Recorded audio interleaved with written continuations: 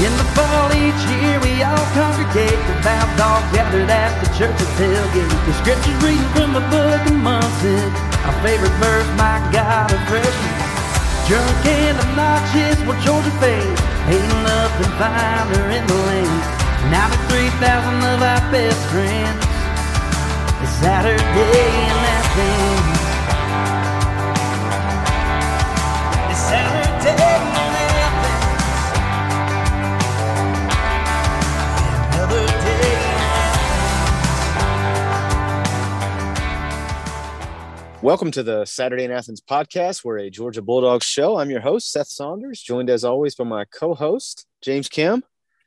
Brother, I feel like it almost has been a month since you and me have chatted about the dogs and caught up and kind of given a state of the union. So here we are. We're like, dude, it's game week, which feels weird to say. I feel like I haven't played football in forever. But game week, as we are taping, it is Wednesday. So we're what, 3 days? 3 days. Yeah, 3 days out. Both teams are in Atlanta getting ready for the game. Been some fun stuff going on. We obviously have a lot to catch up on. I told you this off air, but you should be worried today because your boy came prepared with notes, which I never do. So, yeah, I'm going to give you the deep dive today. How you feeling about that? A little nervous because I am not prepared at all. Should be nervous. I'm gonna drop some knowledge on you. Let's talk about this first. I want to talk about our pick'em winners. So Joey Thomas won the season-long competition. He got the Game Day Products grand prize, so he's going to get a nice little haul.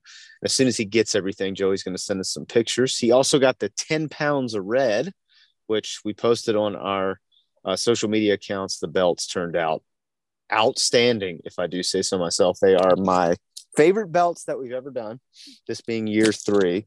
And I think the alligator skins or faux alligator skins is probably my favorite part.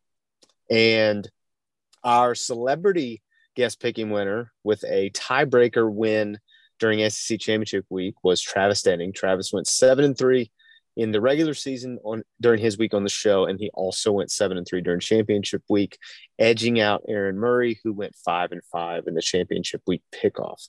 So thank you to all of our guests that came on. Thank you to everybody that participated in the pick'em. And thank you so much to Game Day Products and to Be Unlimited for being awesome partners throughout the pick'em contest and throughout the season. And just can't say enough good things about both of them. So if you are looking for any type of dog-themed apparel or something to decorate your office or your dog den or whatever it may be, check out Game Day Products and Be Unlimited. We've got them both on our website, and we link them in all of our show notes. So go check them out. They're awesome partners, good people. So, yeah, we're fired up about that. Can't wait to see Joey and Travis in the belts. They are in the mail as we speak. I feel like we talk about this every year, but I feel like we need belts, like just for us, like to keep. Yeah. We need tag team belts. We Yes. talk about it. We do talk about it every year. We need to get some tag belts. Ooh, I like tag belts. That's a fantastic idea. Maybe we do something fun with that, because then we could put like stuff on you can customize the plates on the side and everything. Yeah, we got to think about that. All right, that's on my checklist. Okay, so football this week. Well, hold on. Do you want to talk about the game and then have me tell you about my experience at the Heisman, or do you want to go the other way? Let me talk about my experience at the Heisman and then talk about the game. Let's go in order. Let's go in order of what happened, and then let's go to the Heisman, and then let's go into the game. Okay, so Stetson was a finalist for the Heisman Trophy, which everybody in America knows. And when it seemed like kind of the last quarter of the season after the Tennessee game that he might be in that conversation with the way things were playing out, we reached out to the Heisman and requested a media credential, because as the dates lined up, I was going to be in New York anyways with my family. So figured, why not? It'd be awesome to cover it. And the Heisman was super gracious and granted us a credential. And so the way the Heisman is set up for media credentialing is all of the interaction with the finalists occurs at the Marriott in Times Square. So the actual event takes place at Lincoln Center, but that's not where any of the actual like media availability takes place. So if you're seeing like press conferences or clips with the finalists, that's all taking place offsite from Lincoln Center where the ceremony happens. So they had a finalist press conference on Friday at the hotel and swung by that and got to hang out. They had, I guess you would call them booths, essentially like desks set up for all 4 finalists. And so I hung out at Stetson's for his media availability, which lasted about a half hour.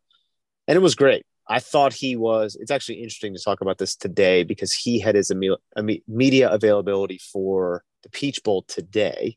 And multiple people have made comments about how thorough he was and thoughtful he was with his answers and things of that nature, which all are identical to how he was during his media availability at the Heisman. Every question he was asked was when I say thoughtful, I don't mean like he had canned answers. I mean like he received the question, he absorbed it, and then he gave a very present and very thoughtful response to whatever he was asked. And it was great. It was different, I thought. It wasn't a lot of these talking points or he had been prepped and peppered with all this stuff to say. He just was himself.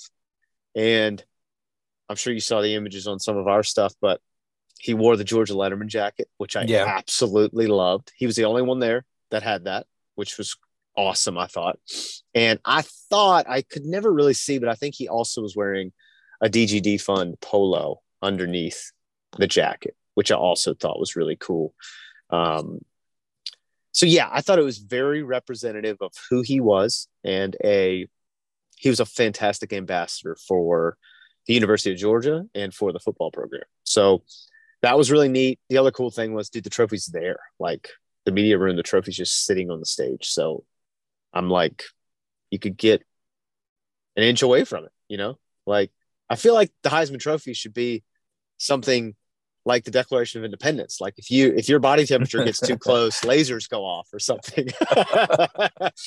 But no, that's not how it is. It's like just right there. And I just think it's one of the cooler trophies in all of sports. So to see it up close like that, I had seen it one other time up close, but this was really neat. And that was kind of the experience on Friday. And then Saturday, you had the opportunity. They had another finalist press conference before the show, which I didn't go to because we had already had tickets to the Rockettes at Radio City. So we were at the Rockettes.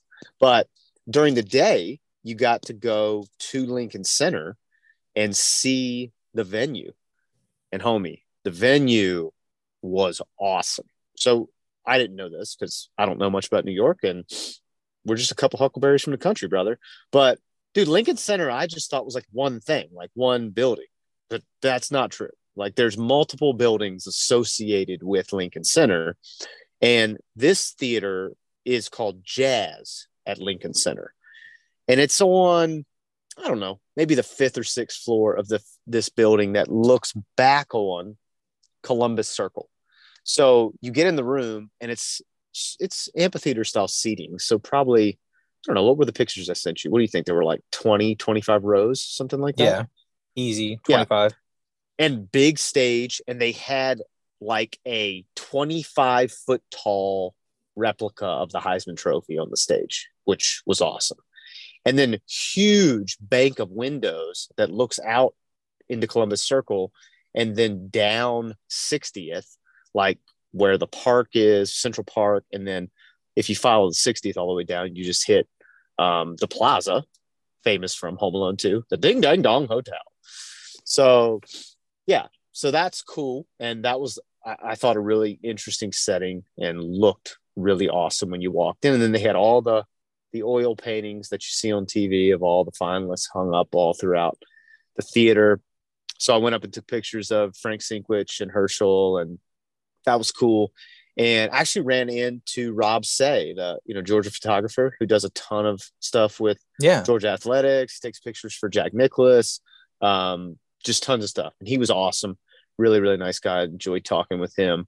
He had come up late to cover the event, and I exchanged some correspondence with him. I think he ended up getting a ticket to the ceremony on Saturday night. So that was the other thing I was going to tell you.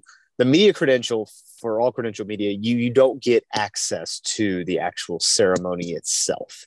They provide like a dinner and beverages and have the ceremony on a big screen in the media room. And that's where you consume the event if you're there as covered media. And then the winner comes back to the hotel, and that's where the finalist or the winner's press conference is. So that's kind of what all the setup is on that. But as you would expect, the Heisman was all class. All the interactions were outstanding. And I was telling my wife this, it is an event that I will try to go back to now every year. I mean, I just had such a positive experience covering it. And I just think culturally, it's such a, I think, iconic part of college football. So it was really, really awesome to be a part of it, and just super thankful and super grateful that we had the opportunity to do that, and just can't say enough to the folks at the Heisman for allowing us to do that. So it was great. And I thought it was awesome for the University of Georgia. I think, like Kirby being at the event, Josh Brooks being at the event, Stetson being there and getting so much FaceTime. I just thought it was like a walking advertisement for the Georgia football program.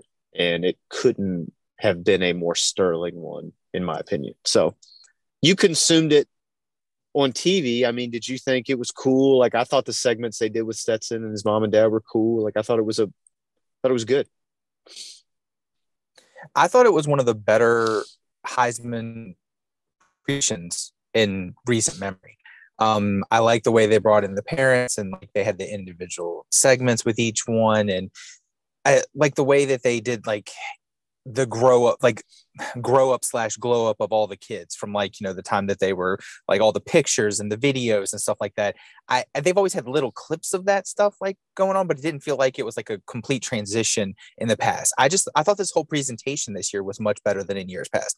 I thought in years past it was all like pomp and circumstance, and because everyone and their brother knew Caleb was going to win. There was really no question that Caleb was going to win it. And every year in years past, I feel like that it was the winner's already pretty much known, and it's always more like an hour-long ceremony of that person.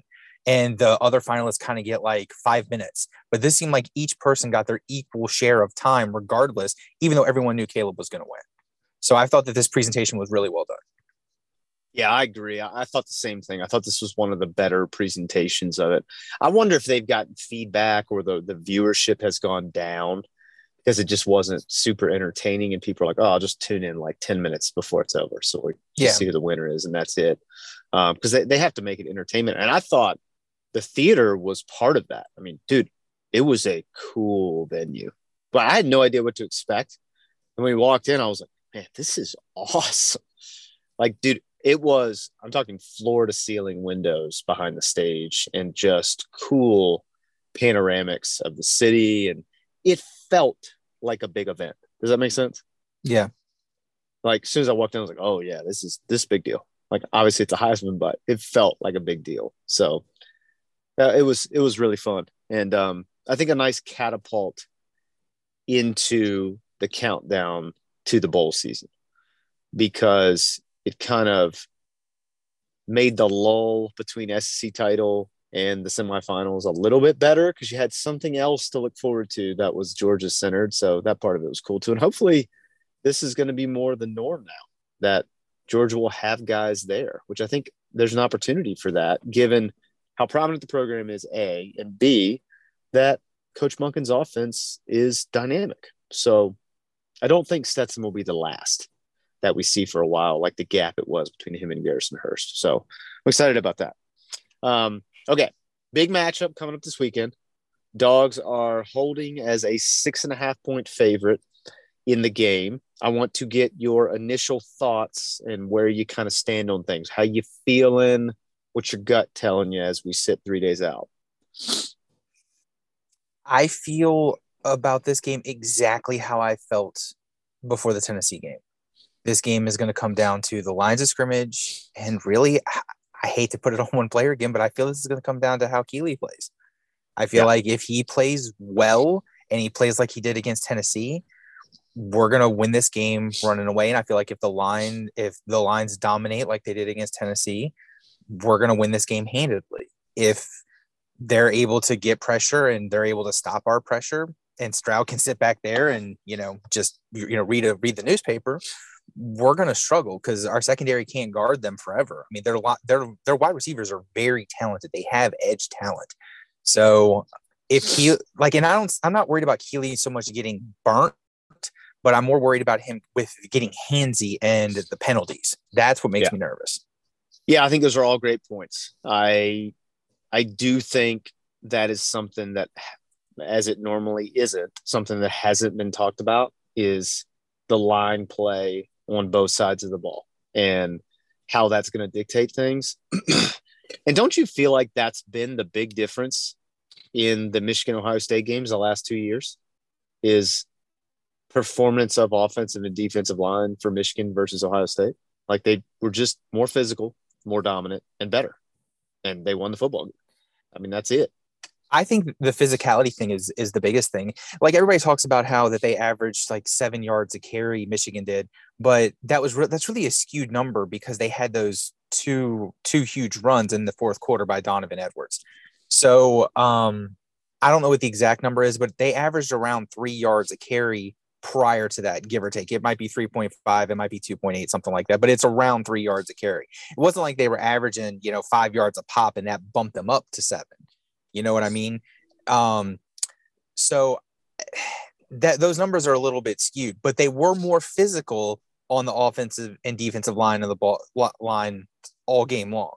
So I think that is definitely key for us. And I mean, I think we have better offensive and defensive lines than Michigan straight down the line. So if we play our game, and as you said all season, the biggest opponent for Georgia is Georgia. We should win this game, and we should win by multiple scores.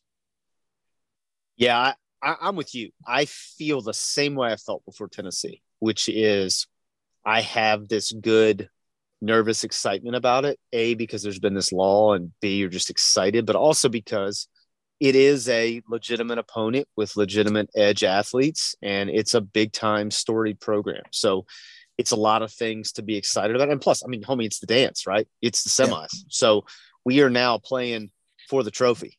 So, I'm juiced up about all that and have all that good energy. But on the flip side, I also feel the same way as did about Tennessee, where it's like, if we do what we are capable of doing, we're going to dump truck them. I mean, that's how I feel.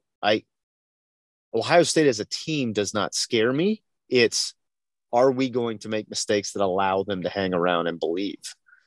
Because I just don't think they are as good a football team as we are. I mean, I think we have now 13 games worth of evidence to show that the only opponent that can beat Georgia is Georgia. That's it.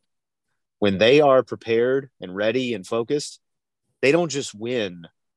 They beat the pants off people. So I am very interested to see how they come out. And I just can't imagine, given what we've seen so far, that they're going to come out flat or come out not focused. And I honestly think them getting Ohio State in the semis was sort of a blessing, because you get an opponent that they can't really shake off. Does that make sense? Like, it's a big enough opponent where they're going to be up for it. So I actually thought the matchup turned out to be a blessing, the way everything shook out. I mean, I don't think it would have been any different against USC. It's sort of been a huge opponent, ton of history, Heisman Trophy winner, Lincoln Riley, all that stuff. But it's 6 and 1/2 dozen in the other from it's time to get up. It's time to go whip somebody's ass type thing. I mean, it's the same to me. So I thought that was good. I want to point out a couple things to you, and I'm just going to tell you off the jump. You know how I feel about the Big Ten this year. I thought the Big Ten stunk out loud. So what I did was I took who I thought were Ohio State's 4 best opponents and really kind of dug in to their games against those opponents. Okay. So I'm talking Notre Dame, Penn State, Michigan, and then I'm going to throw Maryland in there because it was a tough road test for them. So Maryland's going to get into it just based on that. Okay. So throughout the course of the season, so if you look at averages, this is why I think averages sometimes can be deceiving. Ohio State, not a highly penalized team. They have 69 penalties on the season. I think they're in the top 25 nationally, fewest penalties per game, something like that. Okay. So it doesn't really stand out or anything of that nature. But in those 4 games, Notre Dame, Penn State, Maryland, Michigan, they had over half of their penalties for the year. 35 penalties in those 4 games. 7 against Notre Dame, 8 against Penn State, 11 against Maryland, and 9 against Michigan. So Jesus. You're talking in their 4 most important games, their 4 toughest games, they were the most undisciplined. So that was one thing I found very interesting, and I think will come into play in a Mercedes-Benz Stadium that we expect is going to be slanted to fans of the red and black. No? So Yeah. That's something I think for folks to ruminate on and watch for, is how penalties play into things on the Ohio State side. Plus, I just think it speaks in general to some lack of discipline. To put it in perspective, Georgia is one of the least penalized teams in America, only about 4.3 penalties per game. I think it puts them at like 11th in the country. So just something to watch for. That's one thing I wanted to point out to you. Also in those 4 games, and this is one I'm real interested to see because I think it speaks to physicality and toughness, is Ohio State a 4th quarter team? My thesis to you is that they're a 1/2 football team and that they're probably as good as anybody in the country for 2 quarters. But if you punch them in the mouth, they ain't showing up in the 4th quarter. Okay. And what I'm going to submit to you is in the 4th quarter against Penn State, they gave up 17 points. In the 4th quarter against Maryland, they gave up 17 points. In the 4th quarter against Michigan, they gave up 21 points. So, dude, that's a lot of points in the 4th quarter. Like when you're supposed to be bowing your neck and shutting people down, that's crunch time. So I'm very interested to see how Georgia asserts its will and its physicality, and I think kind of runs away with the ball game in the second half. Because I don't know that there's anybody in football better at the middle 8 than Georgia is. And I think they will create separation during that time and then really put the foot on the accelerator in the second half. So those are my 2 kind of stats that probably most people won't talk about, but I thought were interesting if you were looking for some trends as it pertains to the Buckeyes. Also, point totals from those final 3 games, or not final 3, but final 3 tough opponents, gave up 31 to Penn State, 30 to Maryland, and 45 to Michigan.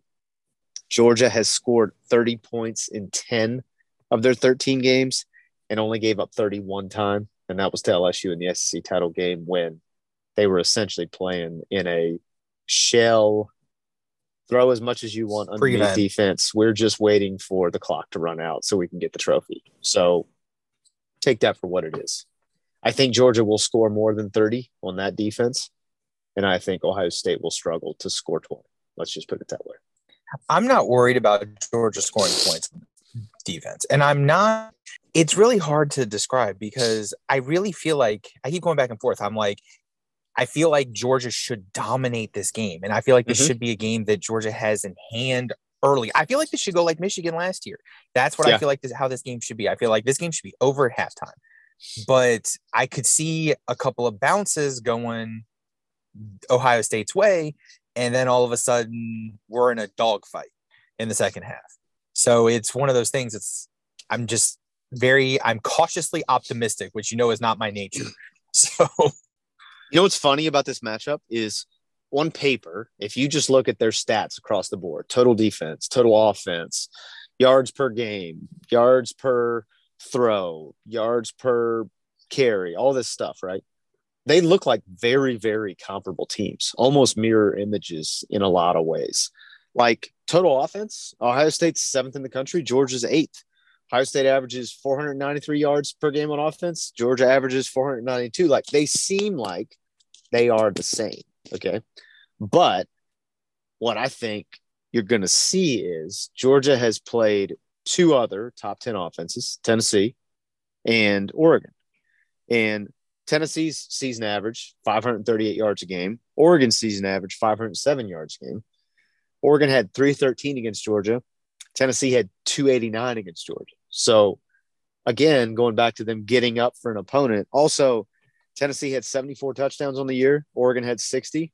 Oregon had 0 against Georgia.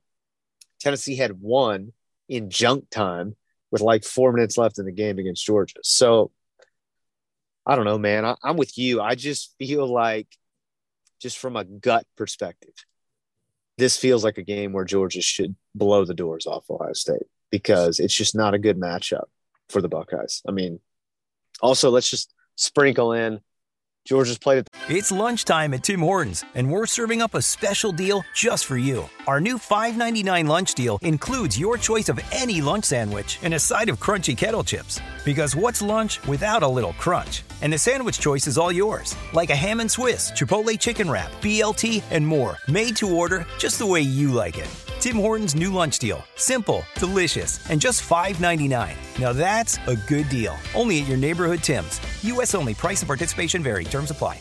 Ben's twice. They scored 49 the first time, and they scored 50 the last time. So I don't think they have real issues putting the ball in the end zone when they play at the Benz.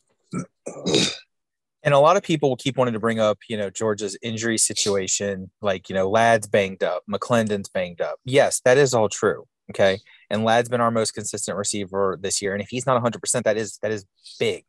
But they're discounting the fact that AD is probably going to be close to 100% this game. Yeah. Nobody outside of the Georgia fan base and Georgia reporters are talking about that. Yeah. It's like they're just completely glossing over the fact that our number one wide receiver probably will play the most games he's played since Oregon this week.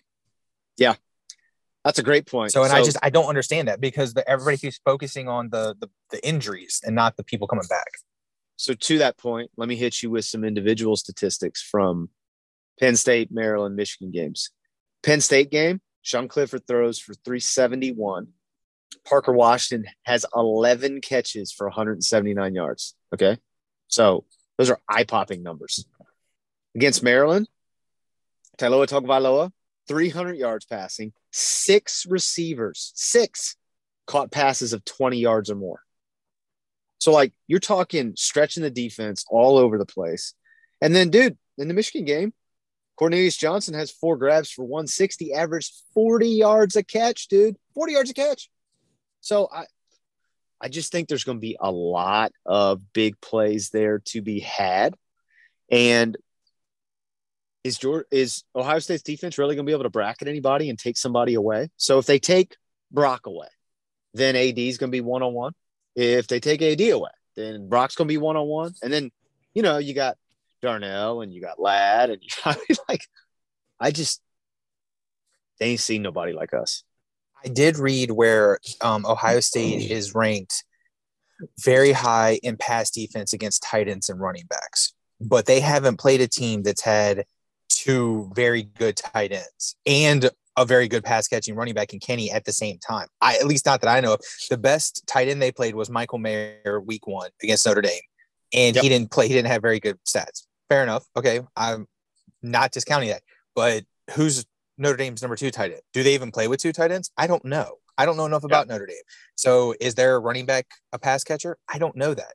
Have they played a team like this that can roll out Brock, Darnell, and Kenny that are 3 dynamic pass catching threats at the same time? Yep. And that discounts all the wide receivers. Yeah, I think that's the big thing is just the variability of weapons. And they can just come at them so many different ways. And outside of Stetson not doing what he's done all year, which seemingly at this point seems like that would be crazy. I mean, 13 games, you feel like you got a pretty good sample size, and he's been steady Eddie in all 13. It's just been the same. I'm just going to find the open receiver. I'm going to stay within the offense. I'm going to take what's there. So if they continue to do that, Ohio State can't stop them. I mean, that's just a fact. So I don't know, man. And it being at the Benz too, I just feel like even listening to them talk during their press conferences this week about all the activities that the Peach Bowl has set up for them, they just seem like, yeah, it's cool or whatever, but man, I'm ready to play. Like they seem like they are just ready to go. And that's what you want. We talked about this last year. I was nervous as hell there in South Beach because it's South Beach and they're 18 to 22-year-old kids. It's South Beach. Exactly. Yeah. You have no idea how focused they're going to be or whatever, but like, dude, they've been to Atlanta a million times. I mean, it's just business as usual. I feel like this is just SEC title week part 2.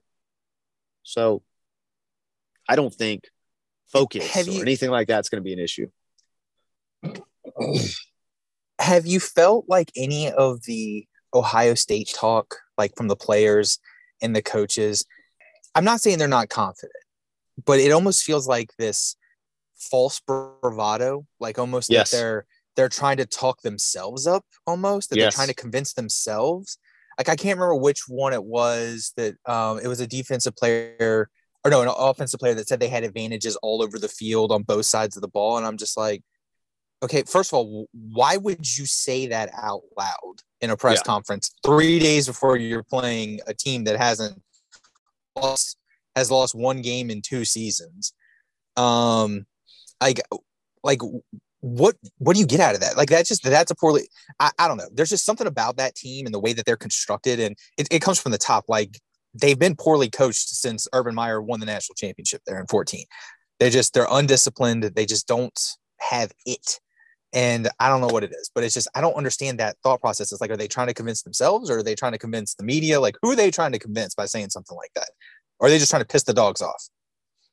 I just feel like they've played 2 physical opponents in 2 seasons, Michigan, and both times the result was almost identical. And I think this year is more of an indictment because it happened on their home field, which is supposed to be one of the preeminent home field advantages in college football, right? So all that just, I don't know, man. That's what I mean is I just have this kind of gut feeling that it could turn into an absolute ass kicking by about 8:45 on Saturday night, which I would be perfectly okay with.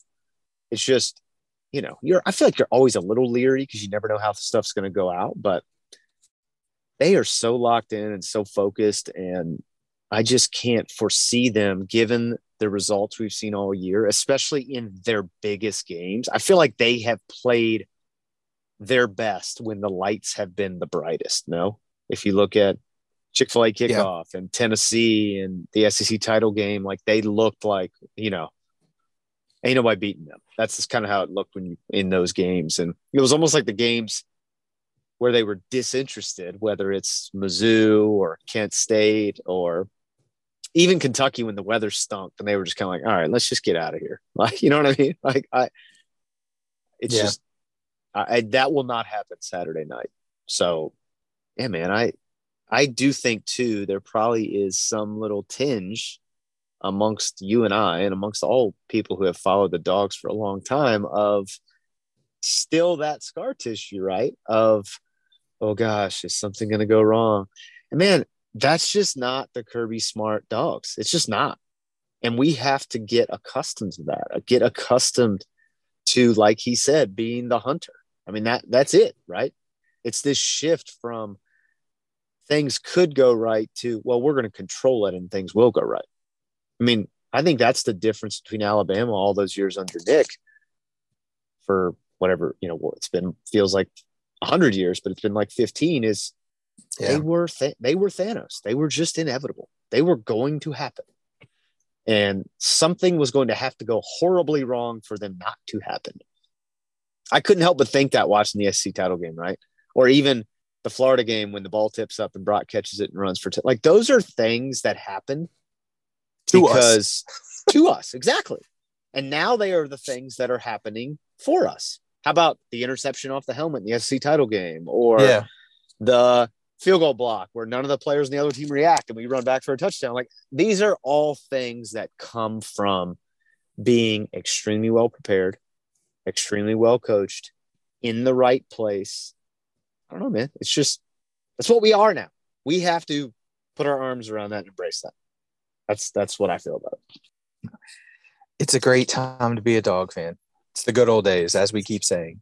You damn right it is. It sure enough is. All right. Well, so 6.5, you feel, I mean, based on what we've talked about, I feel like you feel good about that number. I mean, yeah. And I never bet on the Dogs. I never do, because I don't want my real world money tied up in my team I'm emotionally invested in, because that's asking for hurt right there. Yeah. More ways than one. But if I was going to bet on this game, I would put real world money on the Dogs in this. And I think that it's going to, I think that I would take the dogs and I would take the over on this because I think that the dogs are going to win. And I don't think it's going to be relatively close. I think it's going to be at least 14 to 17 point game when all is said and done. Yeah. I don't think Georgia's going to have any problem scoring points. I just don't. And first off, LSU putting up 30 first week in December, probably the best thing ever could happen because I bet you Kirby has just been on their ass for 4 weeks. And that's the only thing that would have made you nervous, I think, is, does Ohio State pop a couple big plays and it keeps them in the ball game? And I don't see it. I just really don't see it. I think they're going to come out. I'm sure they've been playing the card, too, for a month that everybody's talking about Ohio State and everybody thinks Ohio State can beat you. And that's the only team in the country that can beat you. And blah, blah, blah, blah, blah. Nope. Them boys will come out fired up. How about tell me you heard the quote from Muschamp's press conference yesterday? I did. And God, could Herbie just sound more salty? Oh my God. Yeah. I thought, what a funny thing and a funny way for Champ to end it, right? By saying, make sure he knows I said that. Like an obvious, like funny rib. And Herb Street I thought couldn't have handled it much less cool. Like instead of just making a joke out of it and kind of making fun of himself, I don't know. He just kind of seemed butthurt about it. So, yeah. Apparently he's still not over it. So apparently not. Yeah, he was very, I don't know, just no real sense of humor about it at all. Whereas, like, just poke fun at yourself a little bit. Like, that's funny. That's a funny comment. Like, he even went into saying, which I thought this was kind of embarrassing. You know, I remember it was like those autographed footballs that were like and I had slippery. To shot, so I had to shot put it. I was like, come on, man. Like, but you don't really remember it. Yeah, but you remember it. Seems like you don't really remember it, but you can go into great detail. Yeah, thought that was I thought that was funny. Yeah, I mean, so they'll have. I do hate that it's at 8. Man, I just hate waiting all day. That's the worst part. I know. Well, at least we got the Michigan TCU game at 4. Yeah, how do you feel about that one? You know, when we did our picks earlier in the month, like we did all of our bowl picks, I know I picked Michigan, but the closer we get to that game, I'm really liking TCU in this game. Yeah. Just because they feel like that team, I don't know, like go back to the Baylor win and just all the comebacks and everything like that. And I don't know, there's just something about that team that I feel like they match up well with Michigan. They do. They're a team that could give Michigan fits. Yes. That's the thing for me. You know, everybody's been on Michigan because they dolly-whopped Ohio State. And again, no different than when we talked about Tennessee, Alabama. Is that more an indictment of Ohio State, or is it a, kind of a, I don't know, validation of what everybody thinks Michigan is? And I just can't get past the Big Ten piece of it. Like, the Big Ten is just not very good. And I think you keep seeing that the Big Ten's not very good. And I don't know. I wonder if maybe that just means Ohio State's not that good too. And I don't know. I'm with you, man. Plus, they're going to travel well. That's a drive trip for TCU fans to go to Scottsdale. I mean, it's not a short drive, but they can drive. So I don't know, man. I'm with you. That feels like a game that by the way, I love TCU with the number. Like, I think it's gonna be I'm not necessarily sure TCU is going to win. I think TCU is going to cover. I think it's going to be a dog fight. I do too. And I think TCU presents some unique challenges for Michigan. And I think the difference too is, didn't Sonny Dykes just strike you as a guy who his teams are tough? Like, he seems like a guy who's kind of got some bulldog in him. And his teams kind of play that way. I mean, dude, think about the games they won this year. Like, they won a lot of games on grit and just figuring it out. Determination. So I think they're a wild card for sure. I'm very interested to watch that ball game. Plus, I love the Fiesta Bowl. I think it's a cool game, and I think that stadium's cool. Sorry, and to me, it will always be the Tostitos Fiesta Bowl. I don't know what the hell the sponsor is now, but it just sounds stupid. So I can't. Who is it now? Is it Verbo? Yeah, I think so. I think it's Verbo. Yeah, it will always be Tostitos to me. Which just sounds idiotic. It's Tostitos. It's Tostitos. Sorry. Yeah. So, Yeah. But no, I mean, there are some fairly good matchups. I mean, tell me the Sugar Bowl didn't get more interesting with Bryce Young and Will Anderson playing. Like, I was not looking forward to that game at all, but I think Kansas State, and Alabama, I mean, that should be a fairly entertaining game now. Yeah, so what's that? That's noon kick on Saturday? Noon kick, yeah. That's noon. Yeah. Yeah, I think that'll be a fun game. I think the Tennessee Clemson game could be fun, given the wild cards at quarterback for both teams. Could be a fun game. I honestly don't know how much of that one I'm gonna see, for the simple fact that, well, I mean, it's a lot of orange. But I was just gonna ask you, is it because of the copious amounts of orange that'll be? I just don't know if I can do it in the Orange Bowl. The copious amounts of orange, but it's just. I really just have no desire, because it's, I can't stand either one of those teams. And I'm sorry. After Dabo's comments on signing day, like he has become one of the most punchable coaches in college football. Yeah, man. And it has nothing to do with whether you're religious or not. Like, could you be more of just a pompous dumbass? Like, what? It has nothing to do with that. He either needs to move on and get with the times, or he's going to be gone soon. Yeah, it's going to be real interesting there, because they benefit from playing in a really bad conference. And you wonder how much longer they're going to be able to pull elite talent. Just because, yeah, I don't know. I mean, look, they're not hurting for facilities, and they got all the gear and all the stuff, right? And they've got as many CFP titles as anybody during the current playoff system. So, they got a lot to recruit on. It's just, doesn't it feel like they haven't had a stud in a while? Like a guy who you're like, whoa. I mean, Trevor Lawrence and Travis Etienne were the last two.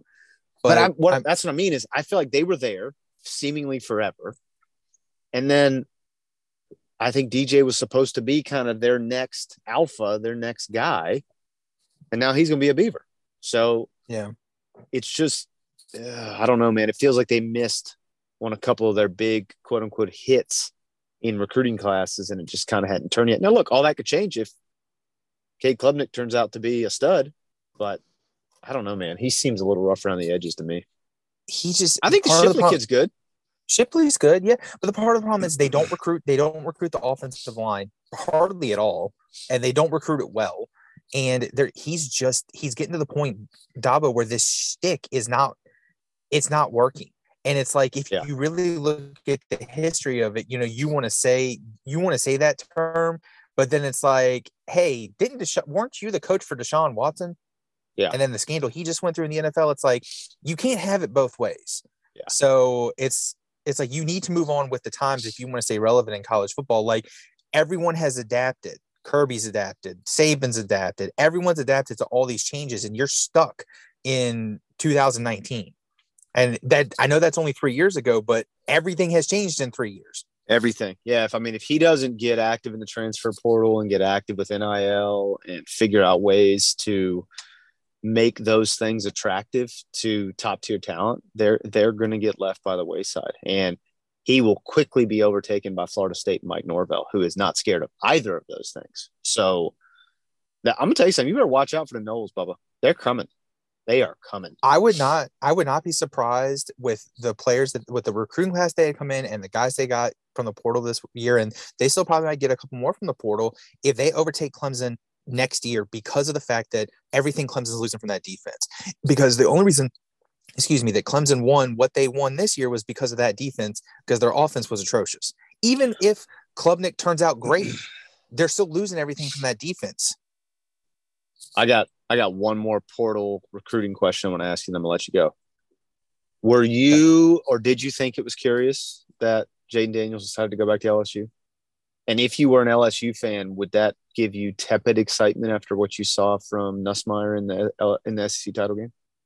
I was not surprised that he decided to stay because if I read it correctly, no, I may be wrong on this because it was really like a glossing thing. He's not a graduate transfer, and he's already used his one free pass. Okay, got it. And I'm not 100% sure on that, but I think that was the main reason for him not going. So, and he would have to stay. He would have to sit out a year if I remember correctly. Well, so that makes more sense on his side then. I guess then the second part of my question is more of what I'm interested in is I don't know. I didn't feel like he was the straw that stirred the drink for them. That's how I felt. So I don't really feel like with Nussmeier, it's like you got a half of football. Now, granted, it was against the Dogs, one of the best defenses, the second best statistic defense in college football, but it's a half. And that's really smoke and mirrors. It's like, it's not like he played a half of a season and had a like start to finish and teams were game planning for him and stuff like that. That's why I hate when, like this happens in the NFL all the time, at least it used to, where like a starter gets hurt, a backup comes in, they do really well because there's no film on him. Then he gets this huge contract and then there's game plan for him and he stinks. And people are like, oh, well, how did he turn out so bad? It must be the organization. No, it's because the guy was never really that good. He's a backup for a reason. And that I feel like that happens a lot in college football as well, but just not as much because, they don't get the job. They don't win the job in fall camp the next season. But they transfer and go to a smaller school. There's a reason they go to a smaller school. So I think Daniels will probably be the starter next year again because of his athleticism, but he's not very accurate. I just feel like they don't use him very well in that system, given his gifts. Like, I feel like they could do more stuff with him than they do. Like getting him on the edge, getting him some opportunities to throw the deep ball more often, whatever it may be. I mean, I thought he looked pretty good in the first half against the Dogs. They run too much of a West Coast style. I think if they're going to run a West Coast style, they need to run more like what Lincoln Riley does with Caleb Williams and let him, like you said, roll out more, give him the opportunity to throw the deep ball, do more RPOs with him. Yeah. They need to give him more free reign to do what he's good at, which is running and using his legs. But most of the runs, at least in the games that I watched, were designed runs. It was quarterback draws, and they were planned runs off of the RPO. Like, there weren't many times that, I only watched them twice, Florida, Tennessee, and then obviously us, but where he would pull the ball and run it himself, where it looked like, where the end would crash. He'd pull it because it was an intention, and the end would be right there, and he'd get killed. So, I don't know, they just kind of hung him out to dry this year. But, LSU is losing a ton, and, I expect them to go right back to what they were, and Alabama's got a ton coming in this year, so it'll probably go right back to the hierarchy it was in the West. Yeah, I agree. I think Alabama's demise has been severely oversold in the national markets. I think they'll be right back and ready next year. So I think Alabama is going to go more back to pre-Tua, though, because I don't know if they have the quarterback to score 45 a game like they used to. But I could see them being, more dominant at the lines of scrimmage and on the other side of the ball defensively and winning 35-17 style and then blowing teams out, 50-10 like they were pre-Tua. I think Georgia's shown you can do that still. I think that's the other fallacy is that that's not the game anymore. And I think Kirby is interested. Sure, you can. We can still beat you up along both lines and control the game and do what we want. And I do think it's interesting too. Everybody adjusted on defense and got smaller so they could cover in space more. Well, what does that open up the opportunity to do is take advantage of a smaller defense. So there's always ebbs and flows, and I think you're going to see teams take more advantage of that. I think you can kind of bully ball some people when they're just not big on defense because they're so committed to stopping the pass. So, yeah, it's going to be interesting, man. I'm just excited that we finally have a game to watch again because it has felt like the Valley. And to your point, forever. When we previewed the end of the season, talking about you're excited, but you're also sad because it's like almost over. And that's kind of how I feel about this. Like, man, you got guaranteed one game left, hopefully 2 games left, and then it's 8 months of nothing. Exactly. Yeah. So, well, hey, All right, homie. hopefully for you, you'll have the birds. Hopefully they'll be good this season again. So it'll be entertaining summer. I'm hoping. They kind of whiffed on free agency, so we'll have to see. But even if they're in it and I got something to watch till August, September, I'm okay with that. So yeah, we'll rip for that. But all right, homie. Well, we'll be counting it down, and everybody's as excited as we are, and hoping we got another one to prepare for next week. So hopefully we're coming back to y'all talk about a Big Dogs win and then previewing the national title game. But that's when we'll talk to you next. So until then, go Dogs, sick 'em. Go Dogs. Hey, George is better now.